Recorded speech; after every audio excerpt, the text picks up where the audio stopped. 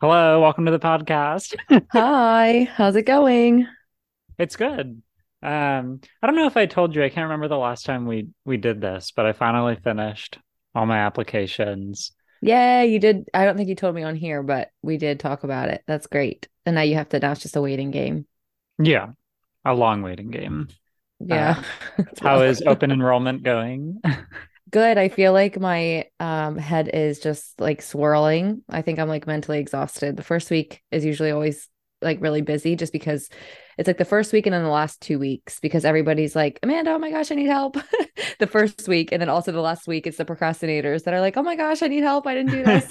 Right, it's So it's open like, enrollment. right. That's me. It's always the really like ambitious people that are the first week. They're like, oh my gosh, I need to get this figured out right now. And then it's the like the lollygaggers at the end that are like, hello. But it's good. I'm not complaining.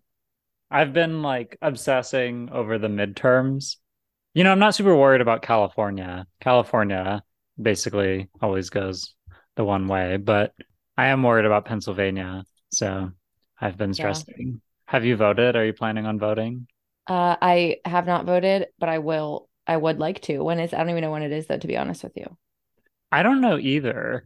I Uh, would have to look it up. yeah, you can look it up, but you should Some vote. guy, yes, some guy approached me. I was letting Bentley out and he tried to come up to talk to me about stuff and Bentley went nuts. I'm like, I'm so sorry. Like, thank you for trying, but you can't get close to me. Bentley is a Trump supporter. Yeah. Hilarious. Yeah. So yeah, I don't really have much more to discuss. I went out last night and so I'm a little fuzzy. My brain is like I wouldn't say I'm hungover, but I'm definitely like a little like, mom always calls it fuzzy, and I think that's what I am. Yeah. No, I know the feeling. Yeah. I Yeah, I got up at like 5:30 a.m. this morning. Oh my gosh, that's so early.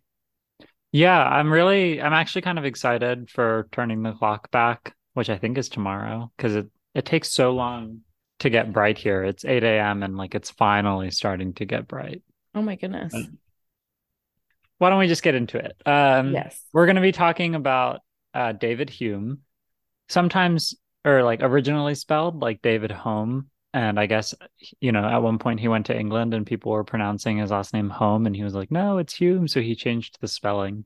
Anyway, he was born in 1711 in Edinburgh, Scotland, and he died in 1776 when he was 65 years old, also in Edinburgh, Scotland.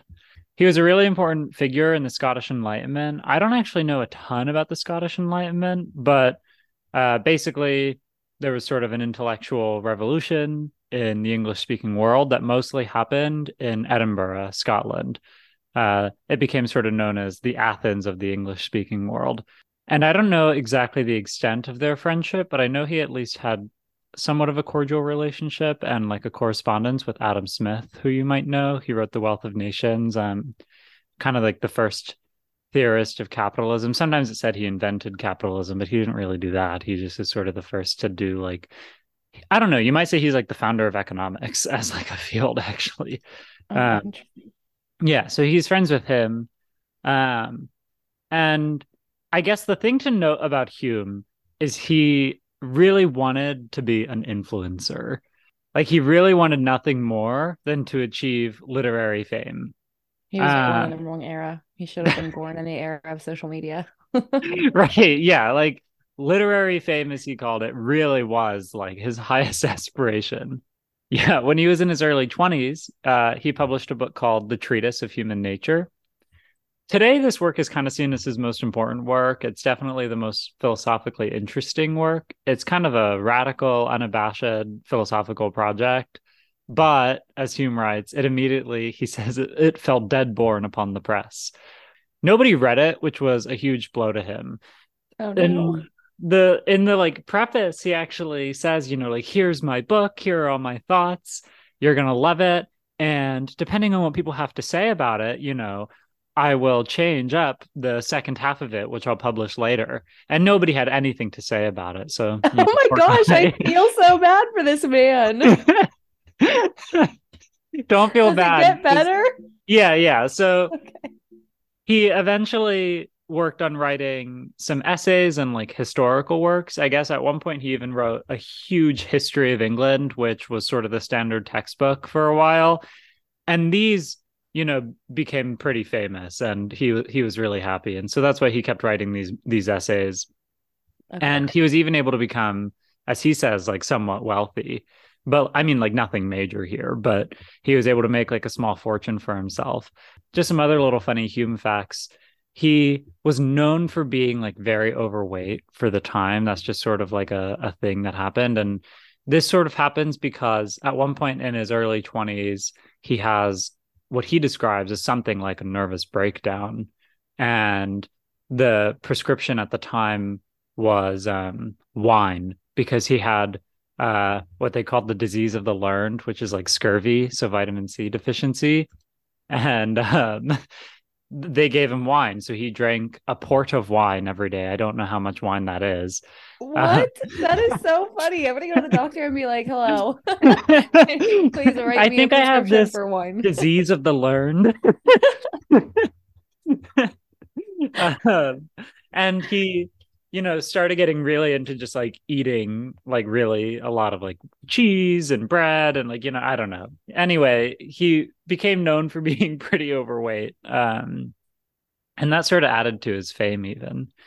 But today we'll be going over a book called An Enquiry Concerning Human Understanding. It's this little book right here. It's something almost like an apology for that treatise of human nature he wrote forever ago. So after he wrote his big philosophical work and nobody read it at all, he kind of stopped writing about philosophy subjects. I mean, he continued to write about like ethics, I guess, to some extent, and economy and political theory. And it's not like he stopped writing, as I said, but like strictly philosophical, metaphysical, epistemological works, he really, gave up on those because they weren't getting him the fame he so craved. So now that he's like somewhat more famous, he's late in his life, he wants to sort of redo his earlier project. And so it's about like honestly like 5% of the length of the initial treatise. And a lot of what this book is made up of is sort of a revised version of the first section from that treatise of human nature. And I would say it's a lot more cautious. He's a lot older. He's a lot more reserved. He's not willing to just go out there. It's still pretty radical though. But it's also the one that people typically read in like undergraduate courses just because it's short and concise. And I mean, it's still really cool. So I figured we'd go over this one. Yeah, sounds good. What's the name of it again? An Enquiry Concerning Human Understanding. Here we go. Buckle up.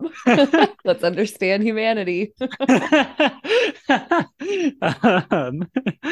well, and already from the title, and I mean, I'll get into this, you can kind of tell that we're operating within Descartes' world because our big philosophical work is concerning the human being and human understanding. This is sort of the weird influence of Descartes that I was telling you about.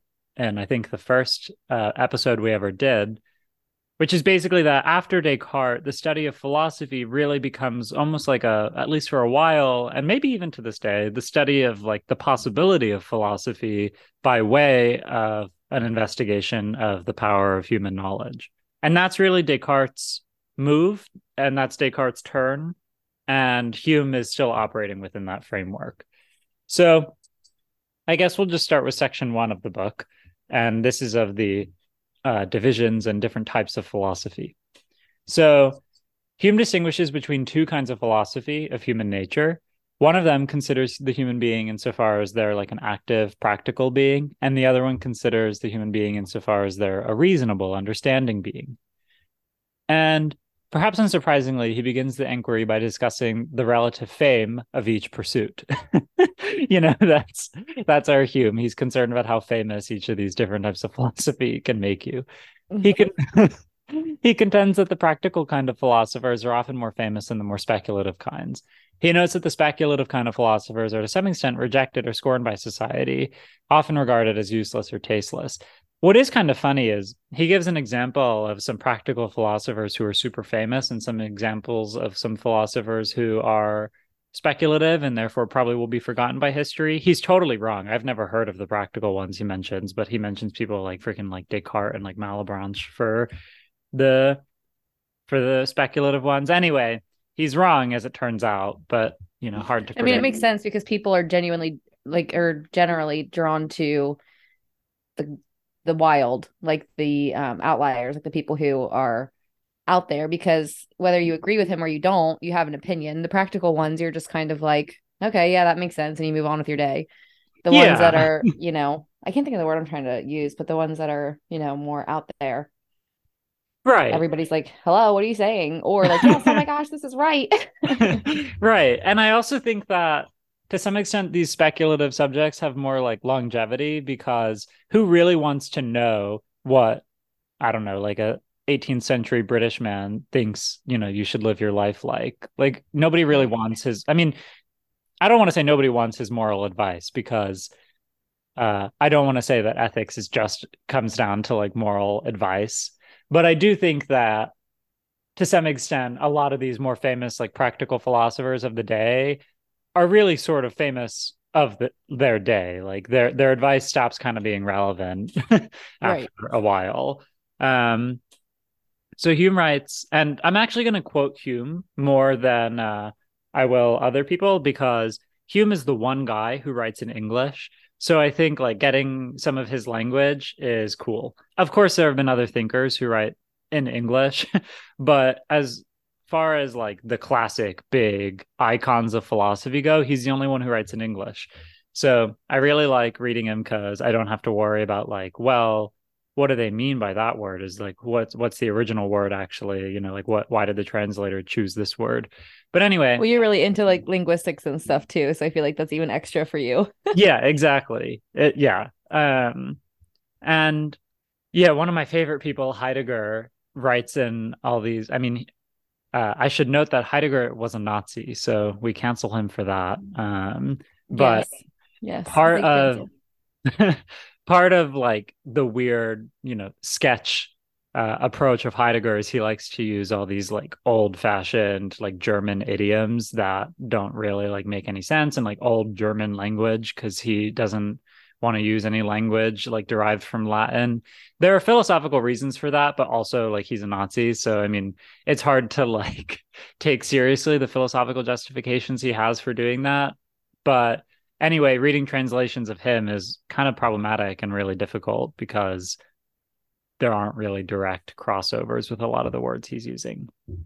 But Right. anyway, Hume writes, the mere philosopher is a character which is commonly but little acceptable in the world, as being supposed to contribute nothing either to the advantage or pleasure of society, while he lives remote from communication with mankind and is wrapped up in principles and notions equally remote from their comprehension.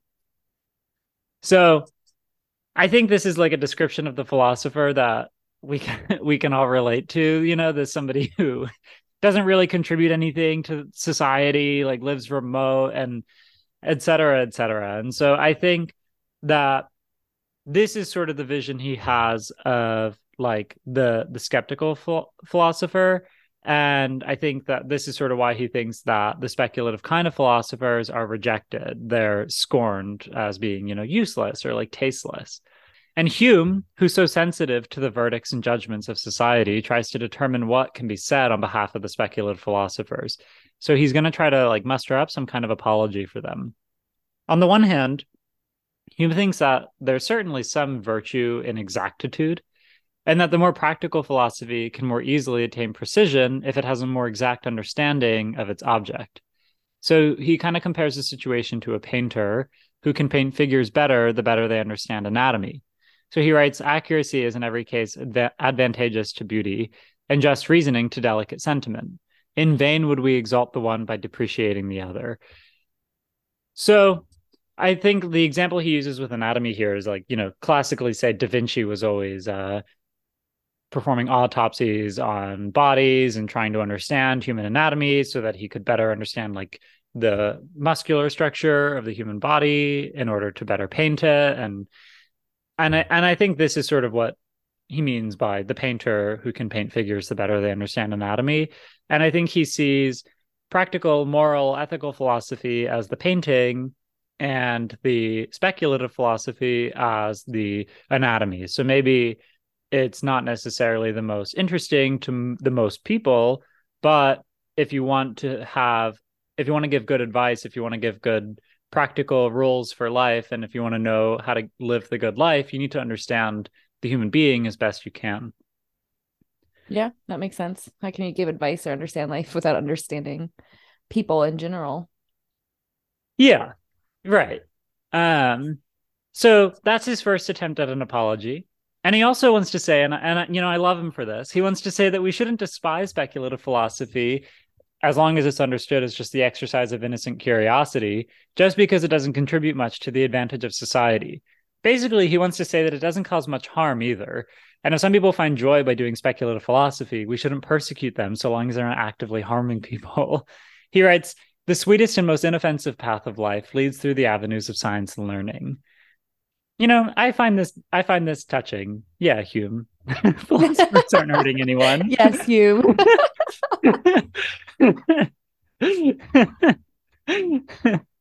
And I mean, okay, to be fair to the people who, I mean, I think actually these days in today's political climate, the humanities really are under attack. I really do think, I think a good example would be something like gender studies is often mentioned by the right as like this totally pointless endeavor that, you know, yada, yada, yada. Basically, oh, it's like a waste of money is like often the critique that they bring up. And I mean, to be fair, maybe if you think that philosophy is totally pointless and it is a waste of money, I mean, I personally would disagree. And I think there's like a very long history that gives me confidence that I'm right to disagree with the fact that, philosophy is pointless or whatever.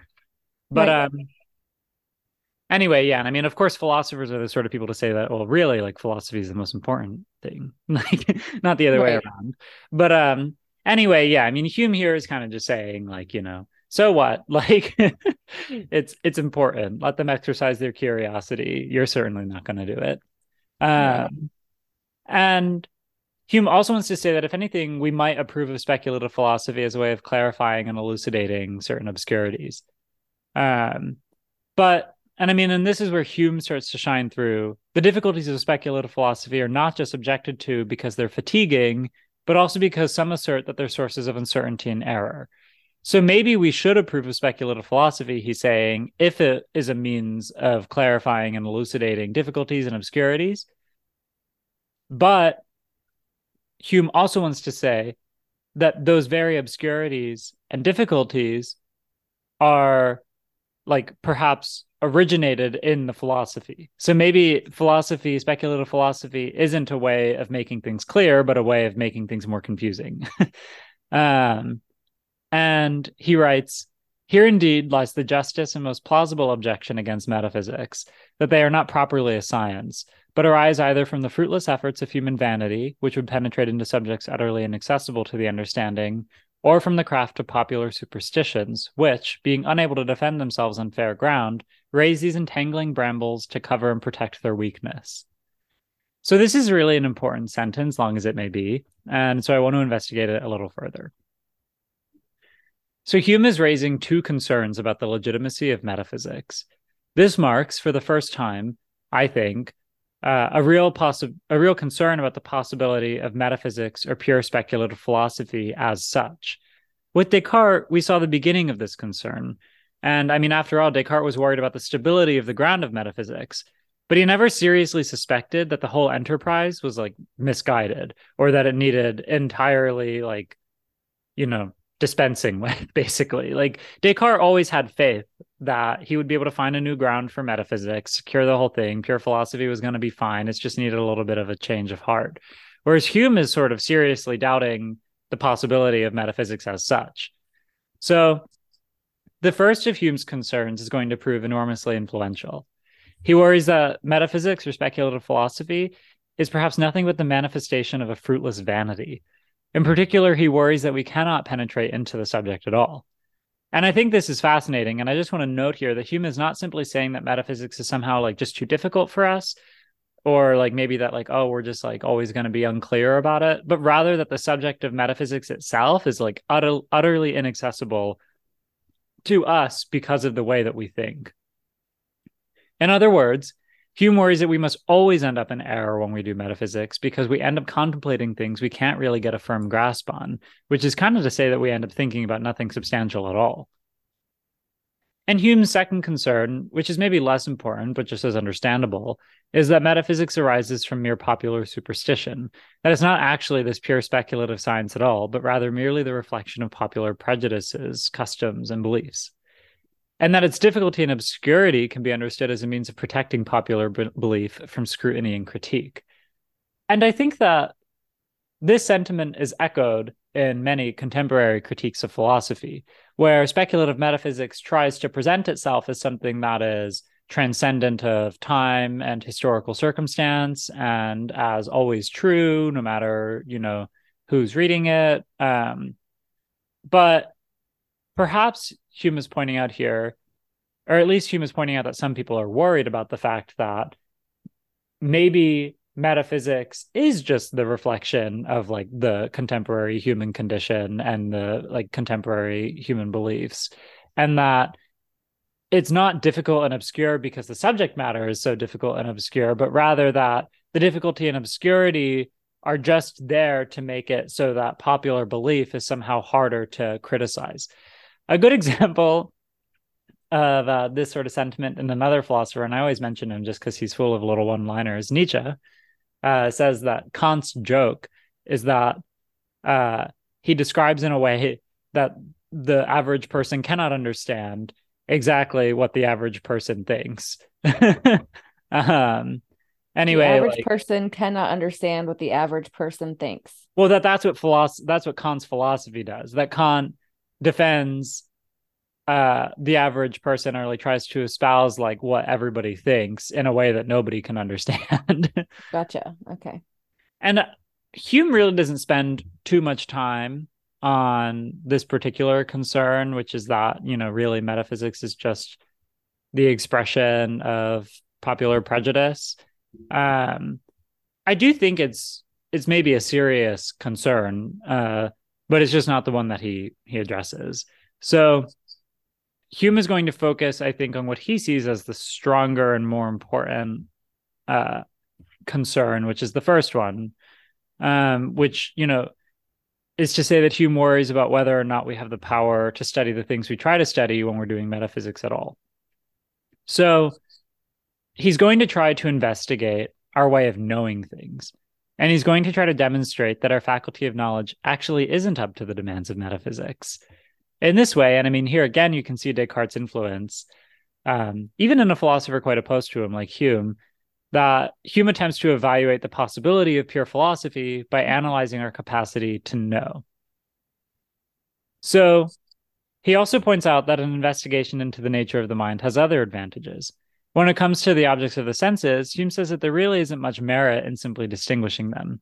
Like, if someone were to come up to you and just start correctly distinguishing between like the things in your room, that would be weird. Like if they're just like, well, that's a window, that's a chair, that's a computer. Like, you're not going to be like, wow, you're brilliant. Like, unless like a baby or something, like. That's really funny. I'm gonna do that next time I go over to somebody's house. Just be like, oh hey, Yeah. that's You a see how window. powerful the mind is? Look at all these things I can distinguish between. So, Oh, yeah, but though, Hume wants to point out that the mind, which, even though it's the most like immediate thing to us, Hume says, and like, it's the thing we're the most intimately familiar with in some way, it's also somehow the most obscure and like the least susceptible to these sort of strict categorizations. So if someone were to like really specifically list out all the distinct faculties of the mind and, do so correctly, then this would be an achievement, I think. Like if you were to just be like, here's all the different powers that the mind has, here's exactly their limitations. And if you were to just able to sort of correctly identify and categorize these powers in the way that you would with like the things in your room, Hume thinks that that would be an achievement. And already, actually, I just want to take a second to point out that we can get a glimpse at the sort of general approach that Hume takes. So, according to Hume, the objects of the senses are clearly and distinctly understood. The limits of each of those objects of the senses are clear to us. And the difference between one object and another is painfully obvious and really doesn't require any speculation. Like the difference between, the screen on your computer and its keyboard is not the sort of thing you have to like conclude. Like you see it as different immediately. It presents itself. The boundaries are clear in advance from the start. But the mind itself, which I think, say, someone like Descartes, and I think lots of people will think is the thing we understand the best, like, oh, I understand myself better than I understand anything else, is I think a sentiment that some people will say. Hume wants to say that that is a lot less clear, and that our understanding of its various components and faculties is murky and confused. So Hume is going to begin section 2, and he's going to try to investigate the nature of human understanding so that he can see if we're really up to the task, if our understanding is really capable of doing metaphysics. So Hume's investigation into the nature of the human way of understanding things begins with a simple observation. Everyone will admit, Hume contends, that there is a notable difference between the perception of the mind when someone feels pain from, say, excessive heat, and when someone afterwards recollects or imagines that pain. In other words, our memories of pain, even if they are very powerful, are different from the initial experiences of pain we're remembering. And I think that maybe this point is less clear in the case of certain sorts of emotional pains. So, for example, if I remember feeling sad, I might thereby actually begin feeling sad again. Right, because well, you can recreate feelings, I feel like. Like yeah, if you're sad or you think about something that was awful or terrible or traumatic, you can kind of go back there more so than say if you broke your ankle and you experience physical pain. Like you can't really just, I mean, I guess you could just break your ankle again, but like Right. you can't really just go break your ankle. Yeah.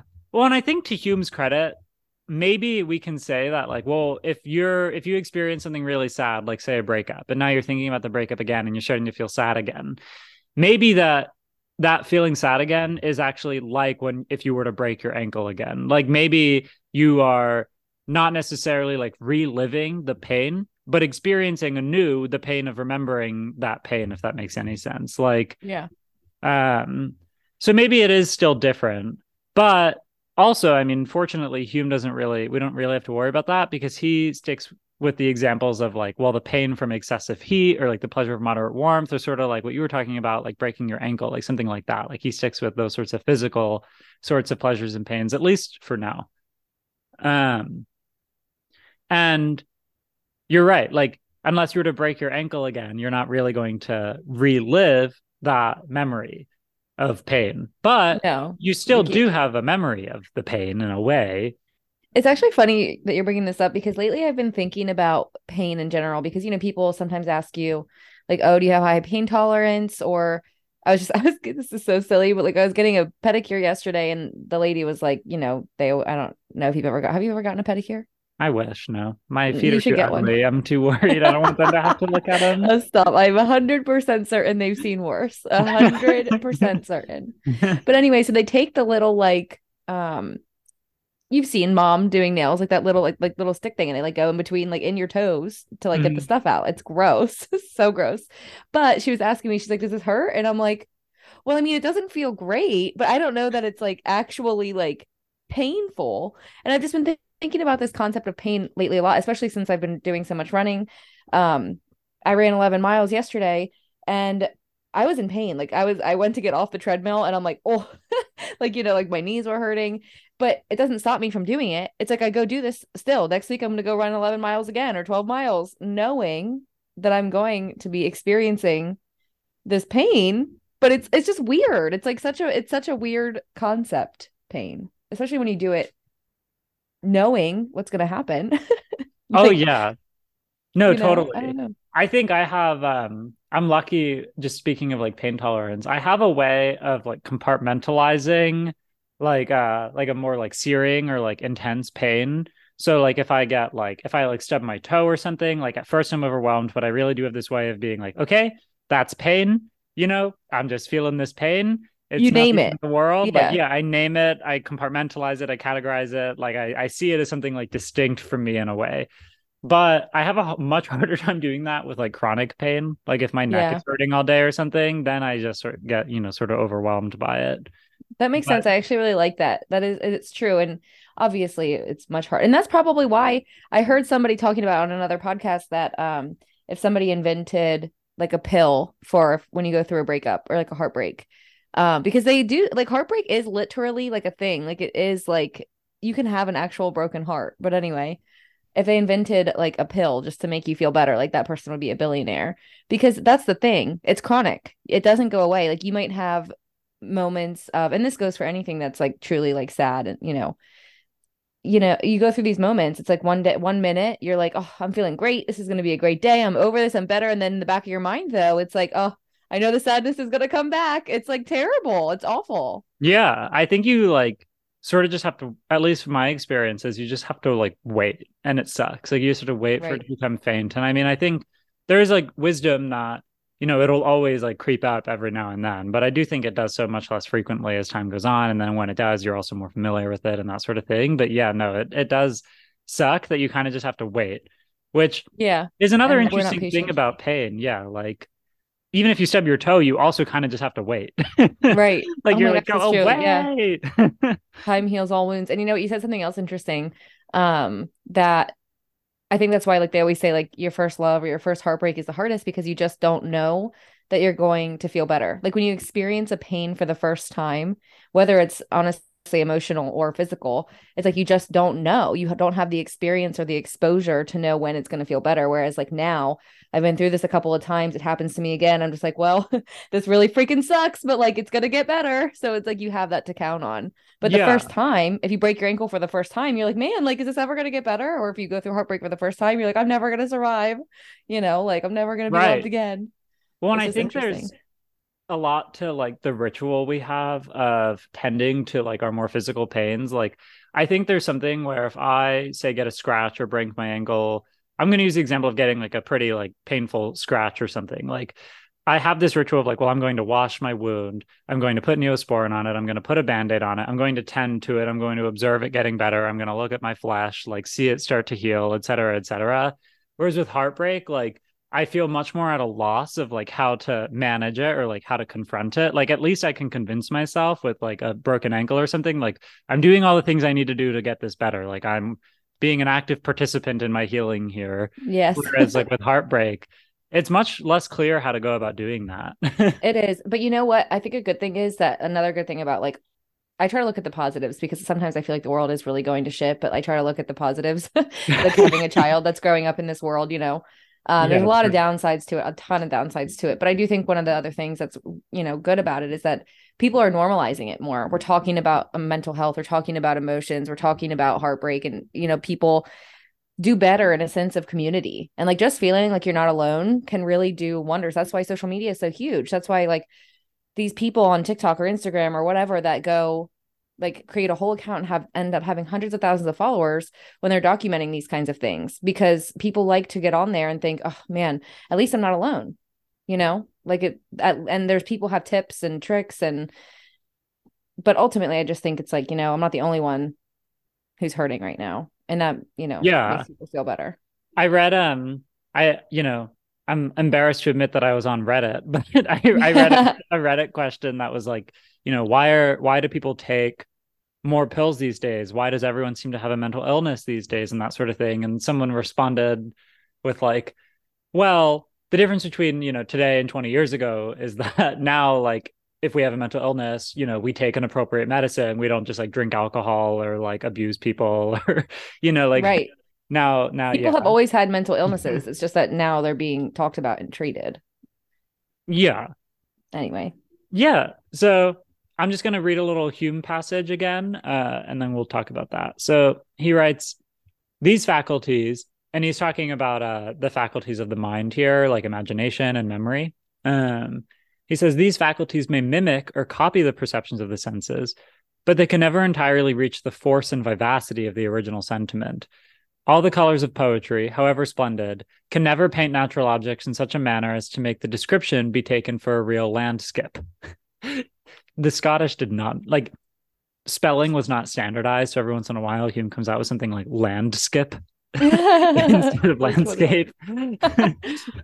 um, the most, and he says, and this is like a nice little one-liner, the most lively thought is still inferior to the dullest sensation. So, first of all, compare Hume to Descartes here. Like, I was just gonna say that. So I was literally just gonna say, first of all, is this like something common among philosophers that like they talk about the senses a lot? Because I feel like this is obviously not the first time we're talking about the senses. yeah, so this era of philosophy that really starts with Descartes is really concerned with the senses. And because Descartes was concerned about the senses, I think there's like a time Gotcha. period because Hume comes about like 150 years or so after Descartes. And so in this era, people are still worried about the senses as a way of sort of like understanding knowledge. Um, Do you think that has anything to do with the fact that, like, I'd be curious, are we ever going to talk about like modern day philosophers? Because I'd be curious if they talk about it as much or if it's more prevalent all of those many years ago. I honestly, I can't believe that like 1711 is a real thing. Like, that feels crazy to me. Um, but like, because they had less to go on, you know what I mean? Like, they didn't have the internet. They didn't have, I mean, I don't even know, like, they probably wrote by candlelight. I don't even know. It's crazy. But like, I'm just like, they had less to kind of go off of. Like now there's just so much to like think about. And before you literally just had to rely on your senses. I mean, it makes sense. yeah. Well, and I think contemporary philosophers, some of them are more worried about the senses. I think a lot of them are more worried about what they'll call like empirical information. Empirical, in a way, just means like from the senses. So they still are concerned about it, but they have a different way of sort of speaking about it. And I think for these people, it's also interesting to note that this is sort of the time when there's a revolution in science of sense organs. Like Descartes, for instance, was obsessed with the anatomy of the eye and has all these really intricate, detailed uh, descriptions of the eye. And this is around the first time that people are discovering nerves and like, realizing that like, oh, like if I put my needle right next to this nerve, my patient doesn't feel anything. But once I hit this nerve, they feel it super acutely. Like people are starting to map out the like system of nerves, and people like there's a scientific revolution of anatomy happening now where people are trying to document and organize and analyze and honestly like mechanize the workings of the body. And so I think that this is concomitant to this interest in sensation, is this new interest in like sense organs. Um, but Interesting.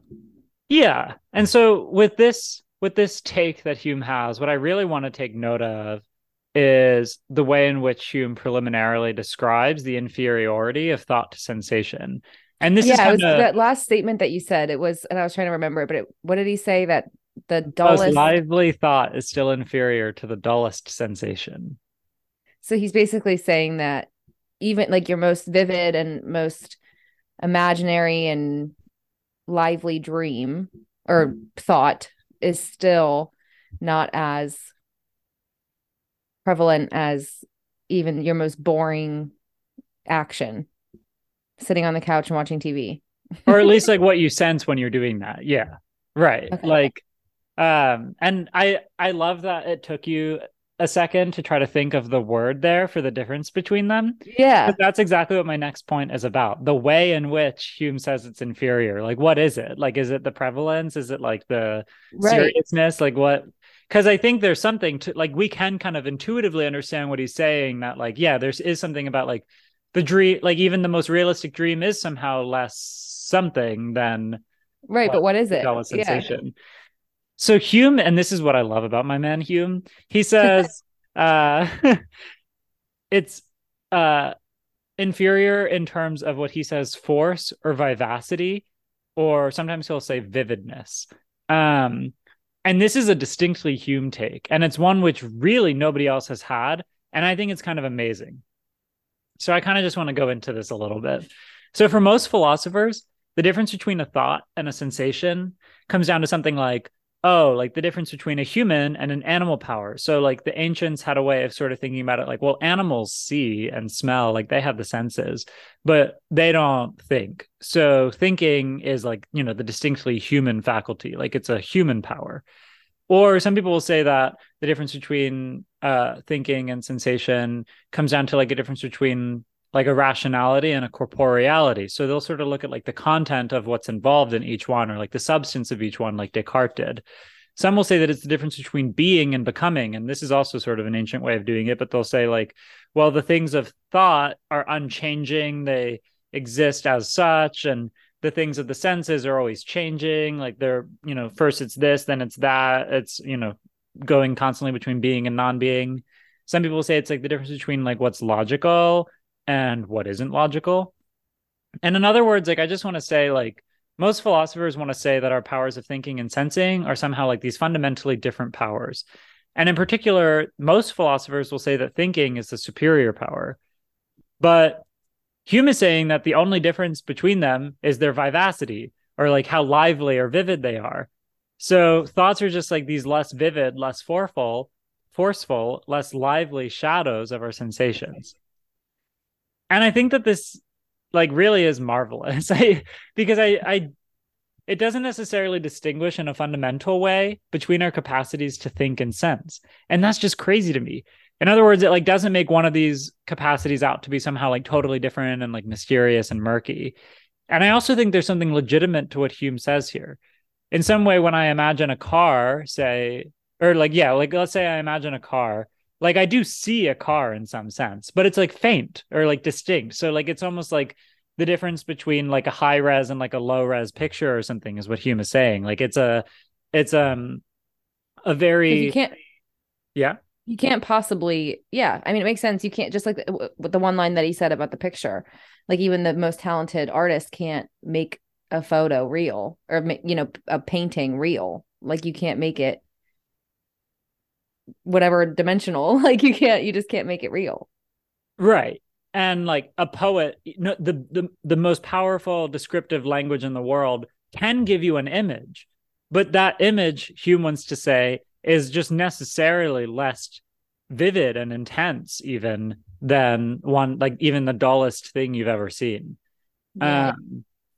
And I think like ultimately I think he might be right about this. And it's like kind of rare that I encounter a philosopher. I'm like, yeah, no, there's something really maybe not rare that I kind of like, oh, like there's something really deep here, but like rather like, wow. And you also might be kind of right about that.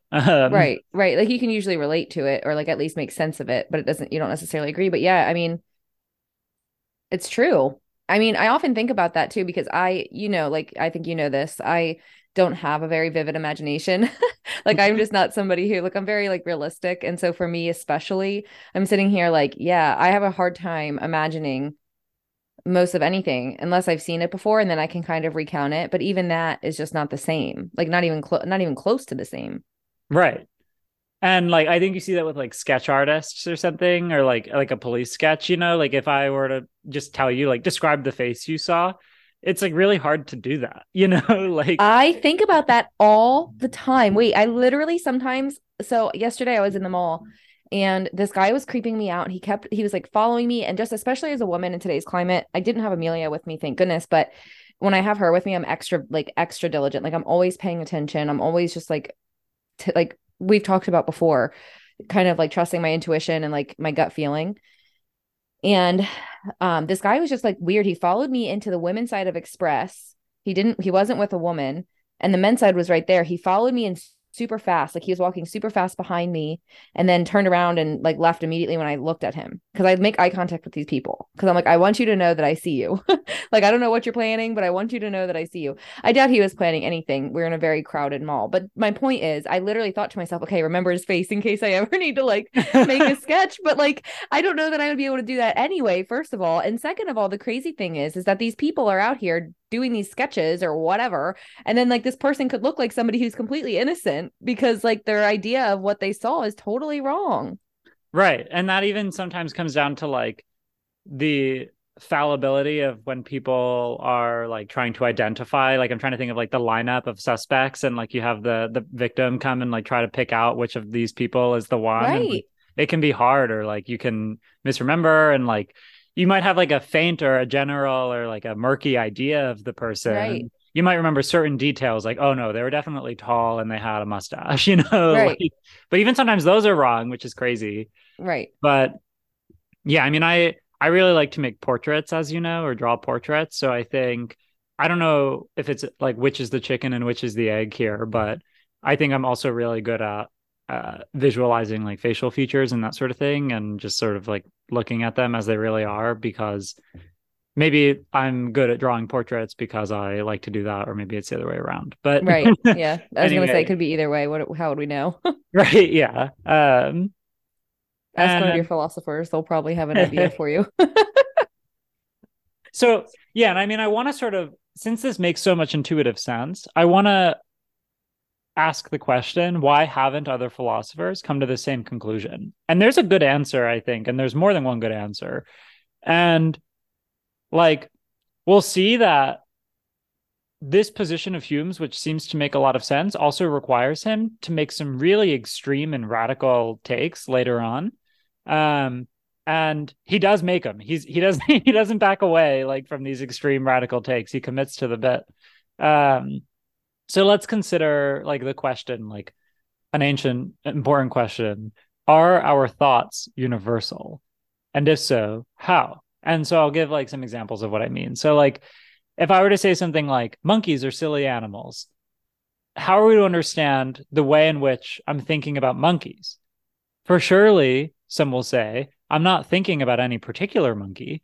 I'm thinking about monkeys in general.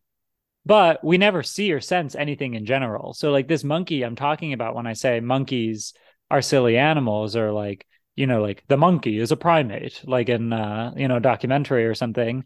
Like what I'm talking about there is not any particular animal. It's not anything we could see. It's not any individual at all.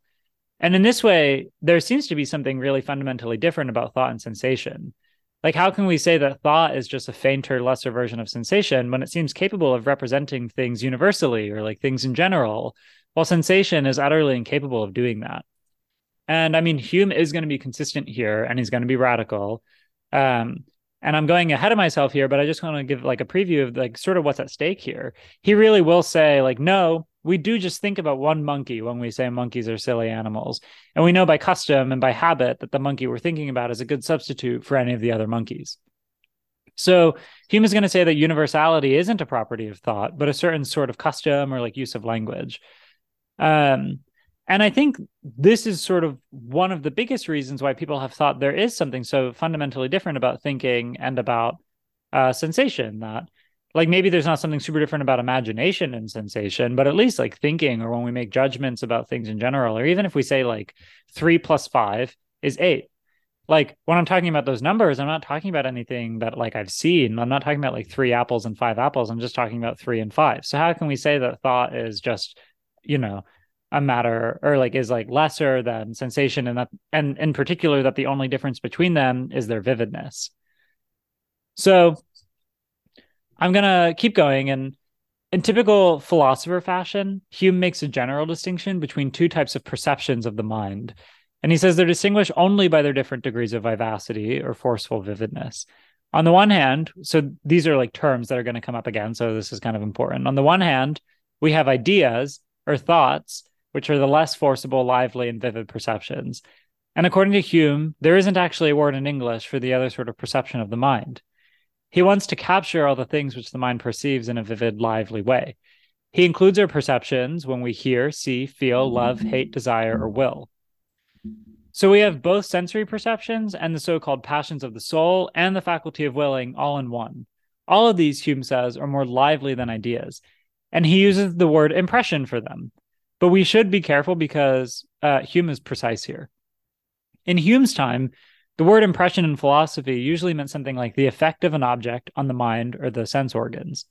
But Hume is very clear that by the word impression, he wants to refer to the perceptions themselves and wants to leave out any sort of interpretation of the cause of these impressions.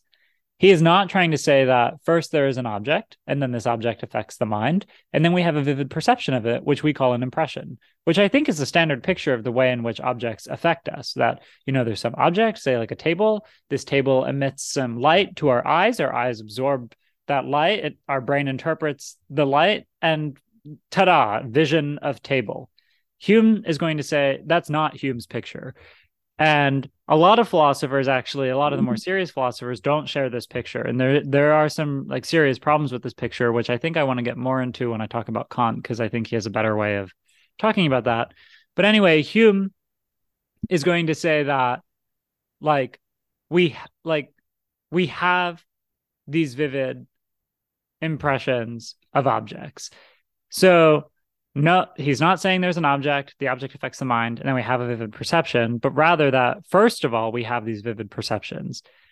He therefore doesn't have to explain how the senses produce our impressions of objects, because the order of explanation is the reverse for Hume. It's not as if we have the five senses and these grant us the power to have impressions. Rather, it is because we are always already capable of having impressions that we require something like the senses in the first place. A good way to see this difference is to take something like a rock. If we took an eyeball and attached it to the rock, we wouldn't say that the rock has a sense organ. In other words, it's not because we have particular organs that we are able to have sensations, but rather we are capable of having sensation. It's because we're capable of having sensations that particular organs of ours are understood as sense organs. And I think this is like a kind of deep point. We are open to other objects, and that openness is that in virtue of which our eyes see things. If we're no longer open to things, our eyes are no longer sense organs. So anyway, I mean, it's like a kind of a weird point, like a weird inversion of the direction of causality or something here. And Right. I'm really interested in that. And in fact, in my thesis on Kant, I talk about Kant's version of this sort of inversion a lot. But I just want to keep moving forward. So, because I want to get to this crazy part, but we've gone on for a long time. So I'm going to keep going. Okay. Hume points out that this limitation of the power of thought might seem odd at first because it seems like our imagination runs like more freely than our senses. It seems like we can imagine anything after all. But Hume wants to point out that even in our wildest dreams and fancies, we must always deal with things which we've had impressions of, and that the power of the mind and imagination is limited to no more than the faculties of compounding, transposing, augmenting, and diminishing. So he gives an example of a golden mountain, and I've used this example before, which is like, well, maybe you've never seen a golden mountain, but you've seen gold and you've seen mountain. Or maybe you could imagine an example, imagine Amelia, but 40 feet tall. You've never seen a 40 feet tall Amelia before. However, you have like seen Amelia, and you can imagine a 40-foot tall version of that by augmenting that imagined image.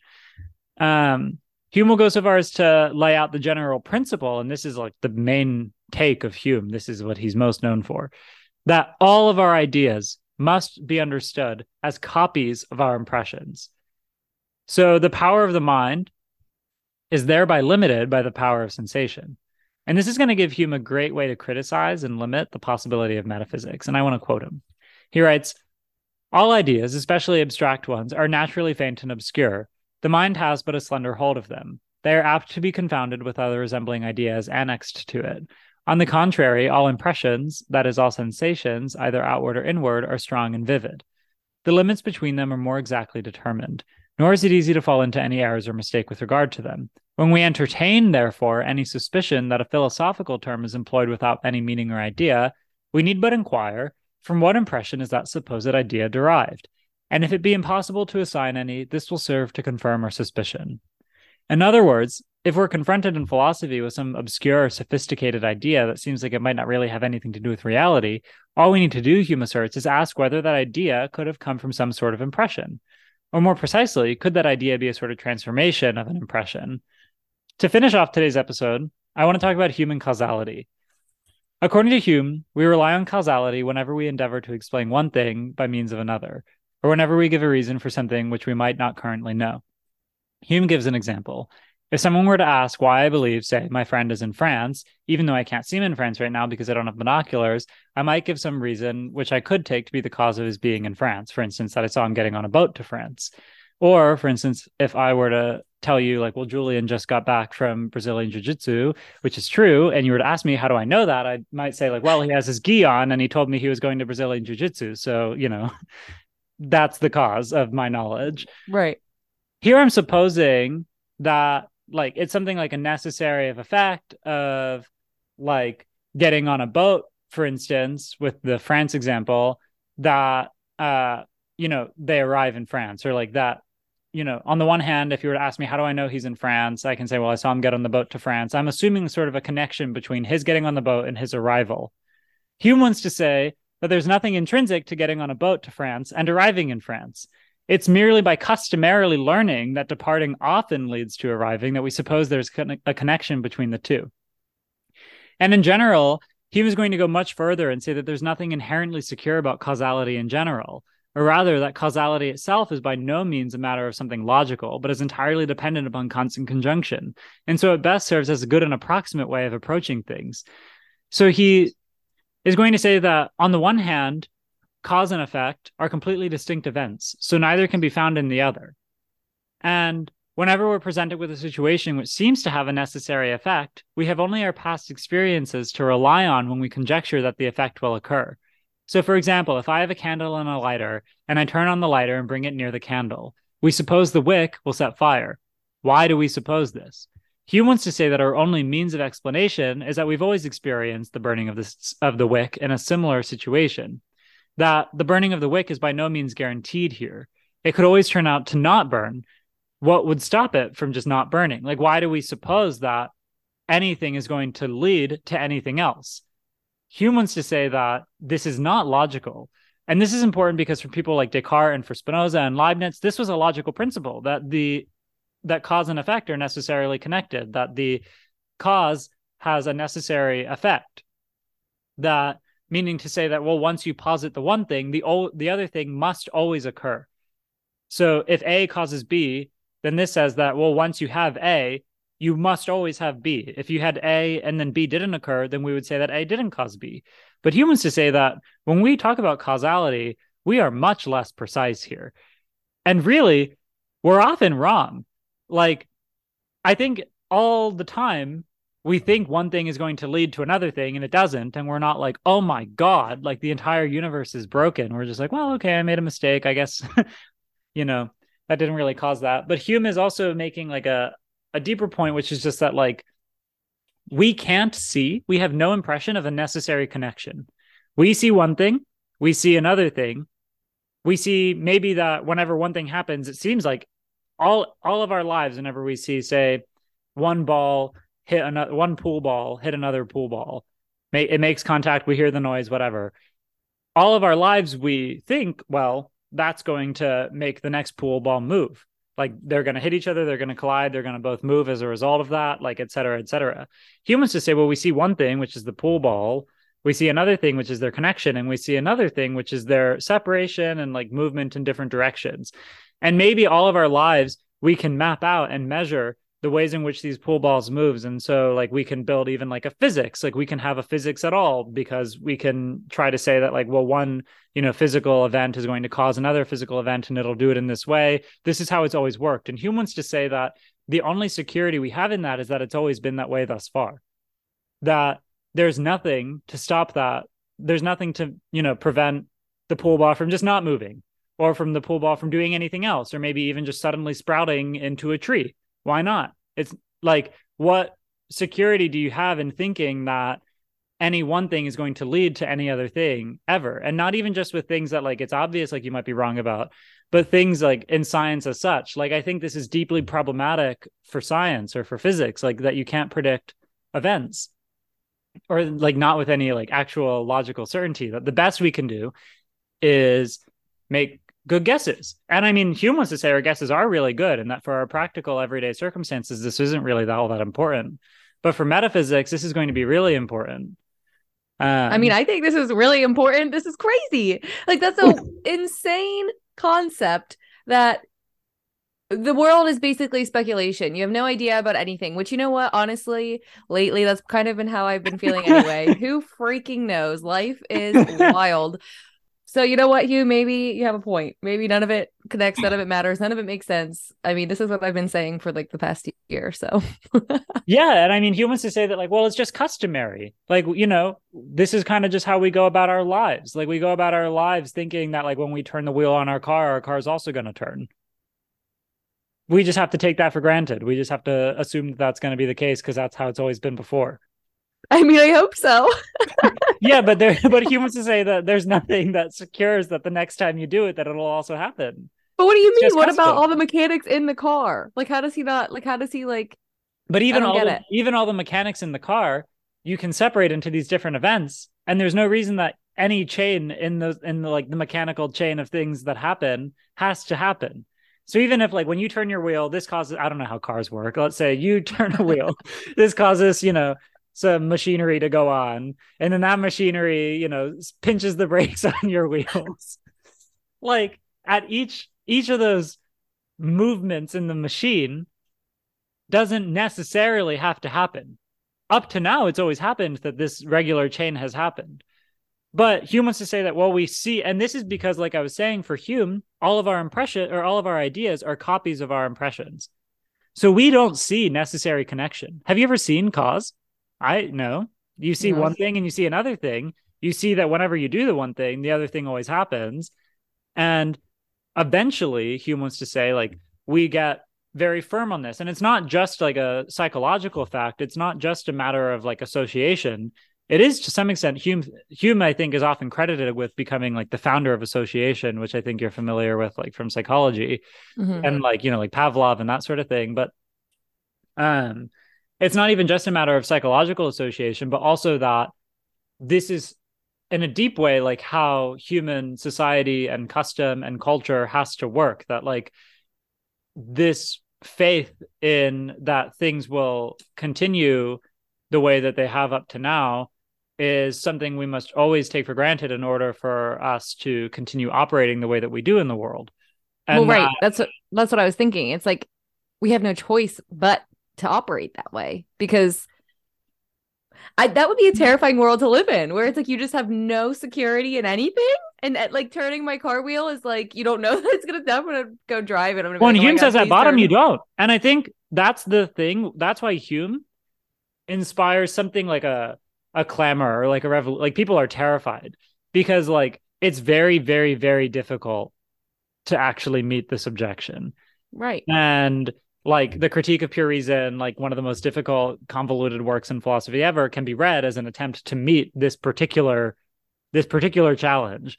Because like you were saying, like it I think what Hume wants to say is like even if it's true that we have to take this for granted in order to function, that doesn't mean that we're right to do so. True. And like therefore like maybe we shouldn't be surprised if things don't go as we expect. Or and especially, and I mean like yeah, like even in the most obvious, the most secure, well, like this is always going to cause that, like yeah. Or even Right. I let's think say you it drop a ball like right in front of you, why is it got to fall? Like Hume will say, well, you've all like, because think about it, for Hume all of our ideas have to come from our impressions, all of our thinking has to come from what we've seen or heard or sensed or smelled or whatever. But like, up to now, anytime you've seen somebody drop a ball, say they're playing basketball and they're dribbling the ball, anytime you've seen someone push the ball down, the ball goes down and bounces back up. So you've seen someone push the ball down, you've seen the ball drop, you've seen the ball fly back up. We can separate the event however way we want it. But like none of these events have to follow from the like these are all different events, they're all distinct events, none of them have to happen once one of the other ones happens, none of them can really like be said to be the cause of the other, is what Hume will say. So like maybe the next time you drop the ball it just won't fall, or maybe it'll go up, maybe it'll see explode. that's crazy. See, the thing is that I can totally understand this. And like honestly, like I said, for the past, I would actually say more like 2 years of my life, I've been like in a constant state of, and my friends and I joke about it, like I have no idea what's gonna happen next. Absolutely, like anything that happens that you would typically think, and I'm talking mostly about like in the dating world and just like life in general. Like it's like anything that somebody does and you think, okay, this is what's going to happen next because they said this or they did that. And like common sense would tell you, okay, like this comes next. No, absolutely not. That does not come next. It doesn't matter what anybody does. Somebody could be so obvious about something and it turns out that like, nope, that's not it. So like that makes a lot of sense to me in terms of like just life and like how the world moves. But as far as like that kind of thing, like I feel like that's gravity. Like it's like science, the stuff like that is Yeah, like it's scientific. So that I have a harder time. Like I'm like, Hume, you're freaking insane. But then on the other side of it, which I guess is kind of like the point, because it's like, how can we say that it's true about life and like things that are not like scientific, but it's not true for things that are scientific. So I get what he's saying, but it's just like my brain can understand it more Yeah. like And about life like, and not about the ball dropping. I mean, yeah, and like to be fair, science just says like F Hume. I can't worry about that. Like, Right. because if we start worrying about that, the whole enterprise is over. And so that's like the real like scary aspect of Hume is like, yeah, like it's hard to, because if you accept as he does that in order for you to have an idea of something or to imagine something or to think about something, you first have to have experienced it or at least like been described it or something, or somebody has to have experienced it somewhere and maybe they can tell you about it. If you think that that's true, if you think that we can't sort of come up with ideas on our own of our own power, then I think what he's saying is right. That there is no way to ensure, like, you never see necessity. And I think the one last thing I want to say about this is like, if you drop a ball, like, say I'm holding a ball and then I let go of it and it falls, and you say that's gravity. Hume, I think, will say that gravity is just the name we give to that like thing that we have to posit by custom because until now like we've always seen it fall like that it's not like gravity is this thing that we see that causes it to fall. We've just always seen it fall and we have to ask like, well, why does it always fall? We posit something, we invent something, we suppose that there's something that makes it fall, even if we like never see that thing, we've never encountered gravity, for instance. Like we see it, Right. you know. And I think another thing is if I drop a ball once and it falls, then let's say like you've never seen a ball drop before, like you're not familiar with gravity. So maybe like, yeah, maybe actually I'll use like a different example. If I flip a coin and it lands on heads, um, you're not going to think, well, next time it's got to land on heads. If I flip the coin again and it lands on heads, you're not going to think that. If I flip it 1,000 times and it lands on heads every time, now you might be pretty sure. You might be like, okay, it's probably going to land on heads. Like something is funny about this coin. Like you're going to start thinking there's some other weird cause involved or something. Yeah. But at the same time, you might have that shadow of a doubt that's like, then again, maybe this is just crazy. Like maybe it will land on tails next time. And like, it's just been like maybe I do it 1 trillion times. He wants to say it doesn't matter how many times you've done it. Cause implies an unnecessary connection. If you say that, like, say, flipping the coin causes it to land on heads, then this means that any counterexample would make that not true. Any possibility of a counterexample would make that not true. And humans to say that, like, listen, we've lived finite lives, we've had finite experiences, we've only experienced so much. Like, we have no way to get to necessary connection. Like, you'd have to see an infinite number, you'd have to see every possible coin flip to know in advance that none of them are going to be tails in order to know that the coin flip causes heads. And that's sort of the situation we find ourselves in. Like we've only seen so many balls drop. We've only seen gravity work so many times. We've not seen this necessary connection. We've just seen many, many examples of the similar things happening over and over again. But that doesn't mean that we know that the next time it has to do that. Like you might still have a shadow of doubt. Um, Yeah, that's cool. So Hume, I mean, yeah, he's a crazy guy. He's a crazy guy. He is a crazy guy. He doesn't seem as crazy to me as Descartes though yet. Like I don't know. Yeah, no, I think Hume is like he's less of a weirdo. I think he has like more scary ideas, but he's less of like a freak. Listen, I have a question. Why was Julian carrying Doomer? I was dying laughing. I'm like, okay, so everybody you can't see, but Brandon's fiance was carrying their dog, which I mean, Doomer is what is she? A greyhound? Yeah, she's a retired racing greyhound. Yeah, Here, so I she's don't a know if big you can girl. see this image, but it's a zookeeper holding a baby giraffe, which looks just like Doomer. It did. It was hilarious. I was laughing. I'm she like, what is happening? she is like a little princess. Like she doesn't like to go on walks. She's just not a normal dog. Like I don't know what it is. Like Well, she she doesn't raced. mind. She's Yeah, she tired. she doesn't mind when she's on the walk, but she hates like the getting ready to go on the walk part. So like she will just stand up on the bed and go into the corner and like I don't know, perhaps we've indirectly trained her to do this, but you have to like pick her up. And then sometimes we'll be in the middle of the walk and she'll just decide like I'm not moving. Otherwise she's a great walker. She never like pulls or pushes or anything like, but she'll just decide like I'm not going, and like I don't want to like drag her, you know. But all you have to do, Amanda, is pick her up and put her down, and she like resets. Like she just like totally resets and goes back on the walk again. There's something weird about this dog. I don't know. Wait, that is literally, I can't stop laughing. That is so funny. First of all, I just see Julian carrying her, literally like that baby giraffe, just like, Yeah. and now I'm picturing you guys trying to walk her and she just stops, pick her up real quick, put her down, and she's ready to go. That is Oh yeah. hilarious. Yeah, she doesn't make any sense. I love her. She is my spirit animal. Yeah. Next time I don't feel like doing anything, I'm just gonna stop and wait for somebody to pick me up, put me down. I'll reset. We're good. Right. Well, and she like, yeah, I don't know. She just has this weird way of like going kind of like totally like limp or like still when you pick her up. She's just like, you know. You should take her to a one of those dog readers. They have those like psychics that supposedly read animals or something and figure out what the heck is wrong with her. They won't find anything in there. Humor does not have a Your, psyche. Her head your is dog hollow. is a blank slate. I can read nothing. Oh my goodness. Yeah, there's nothing going on in there. She's got Yeah. 4 brain cells. That's hilarious. Okay, well, does that wrap it up for today? That does wrap it up for today. Cool. Who's coming next? Are we continuing with Hume or is there another one? Yeah, I think I want to do one more Hume, and then I need to figure out who I want to do afterwards. I think for sake of like Let's do one that's chronology. more modern. I want to do a more modern one so I can compare it. Okay. Yeah, I'll think of someone. Cool. Let's do Bergson.